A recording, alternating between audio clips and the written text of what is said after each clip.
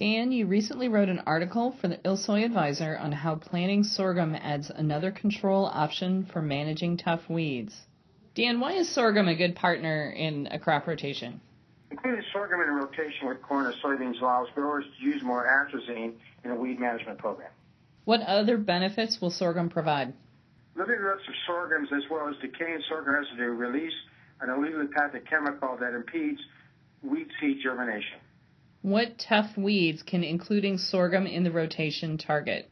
Including sorghum in the rotation helps growers control tough pigweed species like water hemp and Palmer amaranth, as well as the ragweed species.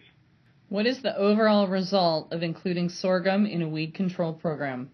By using sorghum in rotation with your other crops, it will help keep fields cleaner and help reduce the weed seed bag in your fields.